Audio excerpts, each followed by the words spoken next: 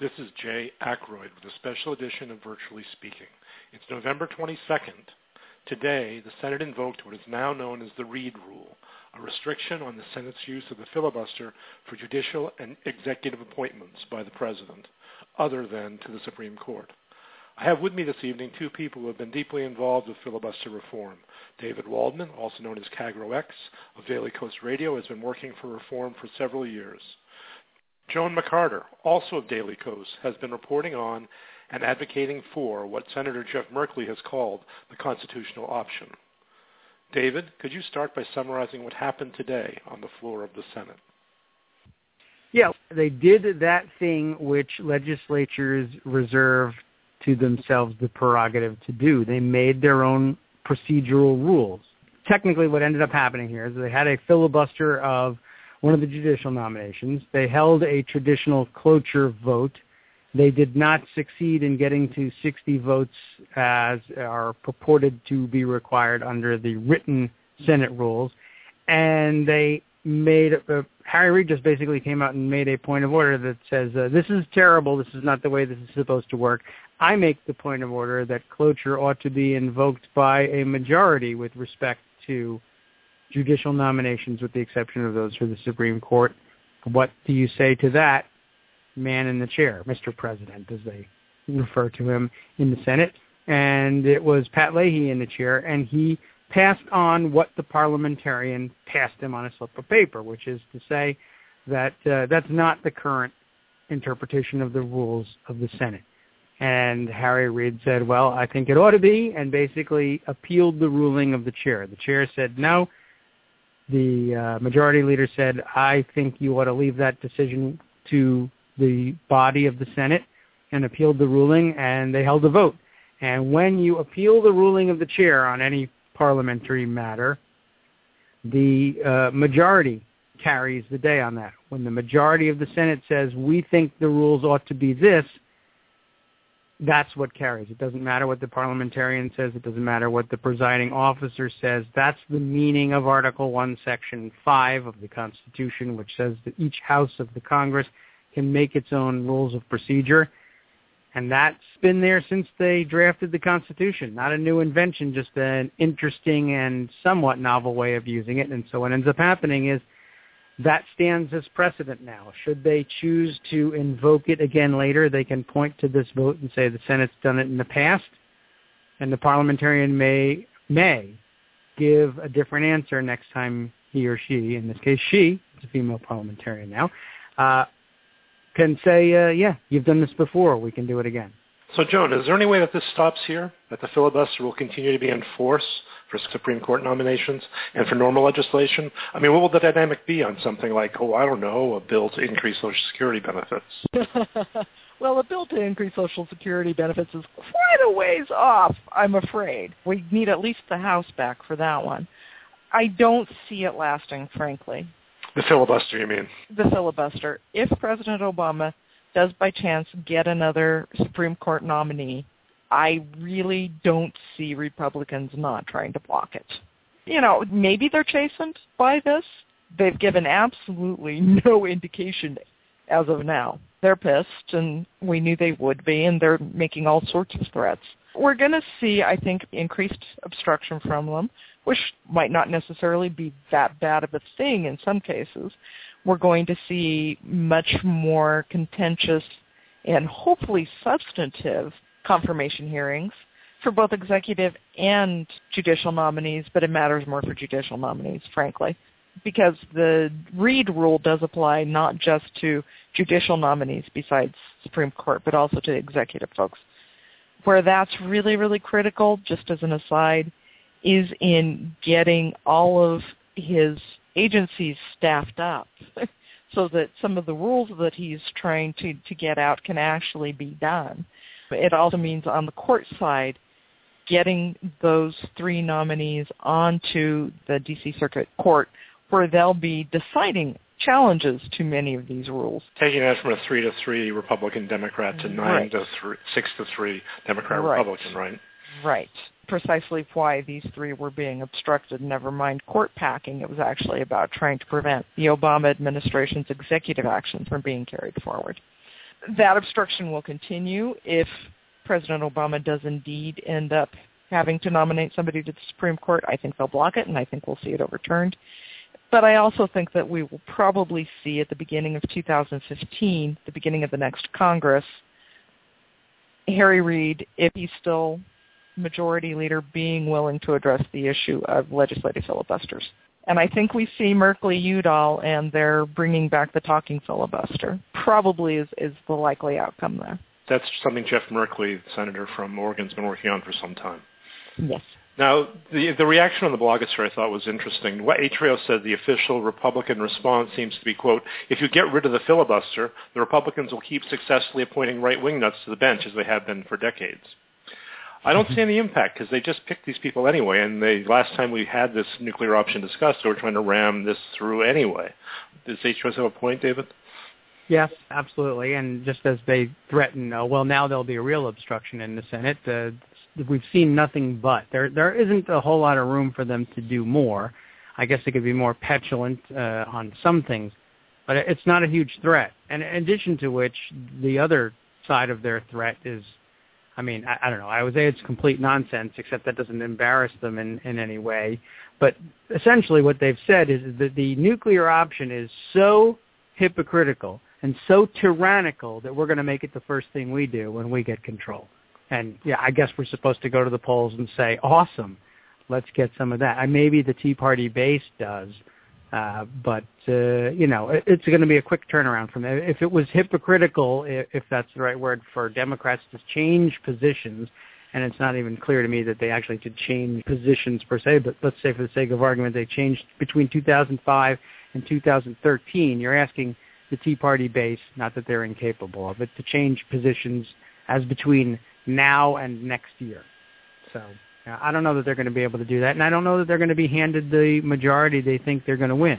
They've shot themselves in the foot on a million things, and now that you're stripping away the filibuster and stripping away that sort of accountability disguising function that the filibuster has, where handing a majority to one party or the other will likely mean getting the agenda that party runs on, I don't know that they're going to win what they think they're going to win. Yeah, that brings us to something David Atkins said in response. And he said the broader point, however, is this.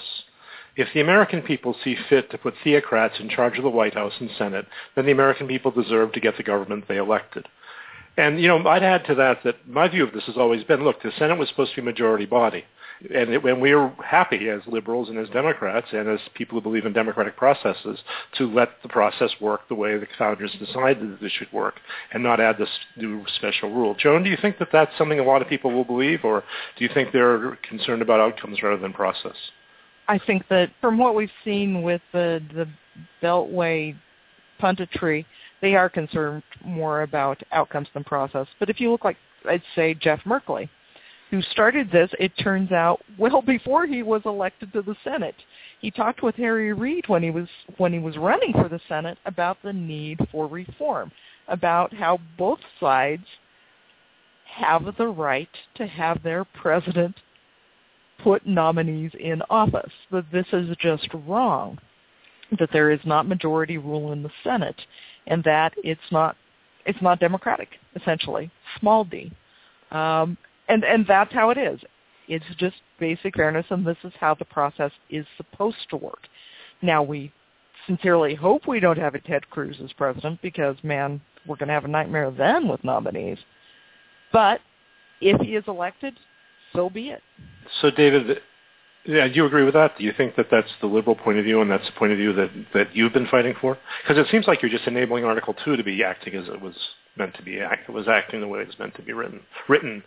I'm sorry, you know what I mean. Yeah, although it's funny, it's also, I've always felt I was enabling Article 1 to act the way it was supposed to. So I guess it's a double bonus here. The Article 2 gets to do its job too. So that's nice. Yeah, Merkley it has been, as Joan mentioned, involved in this in a long time. He was Speaker of the Oregon House of Representatives. So he actually came in with a pretty serious knowledge of what it takes to run a place like this, and that's, I guess, why he felt comfortable bringing this up with Harry Reid, who no doubt thought, oh, my God, here comes another one. But, He's like, well, I actually ran the Oregon House of Representatives and instituted a lot of pretty serious procedural reform here. This is kind of my thing, and I'm going to see it done. He had all his ducks in a row, did he? Yeah, and there was a good group to come into, but it took a lot of convincing inside the Senate as well, which was the point of our building this inside-outside coalition, the name of which, by the way, I don't know where the actual origin comes from, but maybe it came from Darcy. She's the one that introduced the terminology to me. Darcy Berner was instrumental in moving us from, hey, we really ought to be doing this chat in email to let me introduce you to the people who can make it happen. And from there, we took off running, and we all did this work together. But it was Darcy who said, I can make this thought become reality. So she deserves a giant chunk of the credit for this today. Well, good for Darcy, and good for all the other people who helped. The trouble with acknowledgments is you always leave someone out, so I hope that everybody recognizes how much we appreciate the work that they've done. Referring back to something you said a little bit earlier, David, you said that the filibuster serves as cover. And when you said that, I think it serves as cover for Democrats in the Senate. The health care bill comes to mind. And Republicans, in this case in the House, I think they're going to have to own the votes more than they had to with the Senate defending them. I guess it allows them to avoid votes that were not in their donors' interests, but in their constituents. Do you think that there's any chance that will happen, that there'll be more accountability for both bodies? Well, I certainly hope so. And I think that you'll find that that's the case for Democrats in particular, which, it feels wrong in some ways to put the heat on them for this, but this is good and we don't mind it. We like this. For how long have we been told every time you ask your senator, what about this, what about that? Why can't we have this? That everybody knows getting anything done in the Senate requires 60 votes, and then they can walk away from you. And lots of people over the years in our discussions about this have finally come to the realization that maybe that's not true, but only yesterday did we really kill that once and for all. And, it's going to create a lot of heat for Democratic senators who will, of course, be asked, well, why don't you just kill the filibuster for whatever else it is I'm asking you for? But, this will also come to roost for Republicans in the House who no longer will be able to be bailed out by relying on the Senate to be able to stop things dead in their tracks if they're too crazy coming out of the House. That's a little bit dangerous. I don't really believe that a whole lot of House Republicans will vote differently when things get to the floor, although I suppose maybe there's a little calculating about what gets to the floor and what doesn't.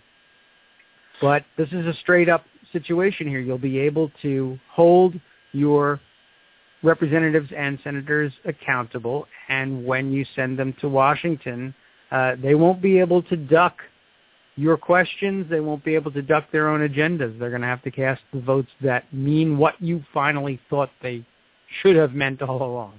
Joan, I don't want to get all unicorns and fairy dust here, but if that Social Security benefit bill does get through to the House floor, if the discharge petition is filed, can the Tea Party Republicans really vote against it? No. Who can ever vote against making Social Security better? That's why we haven't really seen any vote on cutting Social Security. Why change CPI keeps getting talked about, but it never gets voted on. Nobody wants to take responsibility for cutting Social Security. Folks would fall all over themselves to take credit for increasing Social Security, for making it better. It's just getting it through committee, getting it through the process to actually get it to the floor. That's where we're going to have the fight. This has been a great movement. This is a tremendous thing for the Senate, but it's not the end to obstruction by any means. There's From still both sides. Still 100 places you can choke off and kill legislation, nominations, whatever. We can ferret them out one by one. They'll invent them as fast as we make them, like the Doritos commercial. And if you're leadership, you can do pretty much anything you want about what comes to the floor. So. You'd say Doritos, David, but I thought you were officially a Cheetos guy. Yes, I know. I've picked up a new endorsement deal. But it's their ad, so I got to give them credit for that. So let me close with just one wonky, weirdo, in-the-weeds question, and that is, Joan, the discharge position on the House, is this something that can let us get legislation to the floor, or is that something that requires more study and difficulty than I think it does? KagroX probably better on procedure on this one. Politically, No, I don't think it can. There's enough pressure that can be brought to bear by leadership on members to say, get your name off of that thing. Politically, I don't think we're going to see them working. Kagro might have a different sense of that, certainly procedurally. We'll let you close, David. All right. Well, procedurally it exists, so it's possible to do, but politically, no. Typically, very rarely do they ever work, and I think politics prevails on this over and above procedure. I mean, we've made some changes. I mean, we've sort of got the same answer forever on the filibuster and then managed to change that, but discharge petitions don't bring issues or nominations, which are very easy to understand, as clearly into view as the filibuster did, and they don't feel nearly as unfair. It's the reverse situation, trying to pushing something to the floor rather than stopping it doesn't really look like that's something we're going to be able to do. Plus, of course, the whole House turns over every 2 years. You don't have enough time to develop a campaign and bring that kind of pressure to bear before they're either kicked out or renewed and reelected, and they don't feel the same kind of pressure that they do, as opposed to senators who are there for much longer. I suppose it's pretty hard to haul out the banner that says majority rules and put it on the other side, except sometimes the minority in the House. Right. Yeah. All right. I really appreciate you guys doing this on such short notice. Please remember to listen to David Waldman at Daily Kos Radio every weekend morning and to keep up with Joan McCarter at Daily Kos. David and Joan are both active on Twitter as well. You can follow KagroX and Joan McCarter. That's Joan, M-C-C-A-R-T-E-R. Kagro's stream is particularly amusing. Thanks very much for joining us.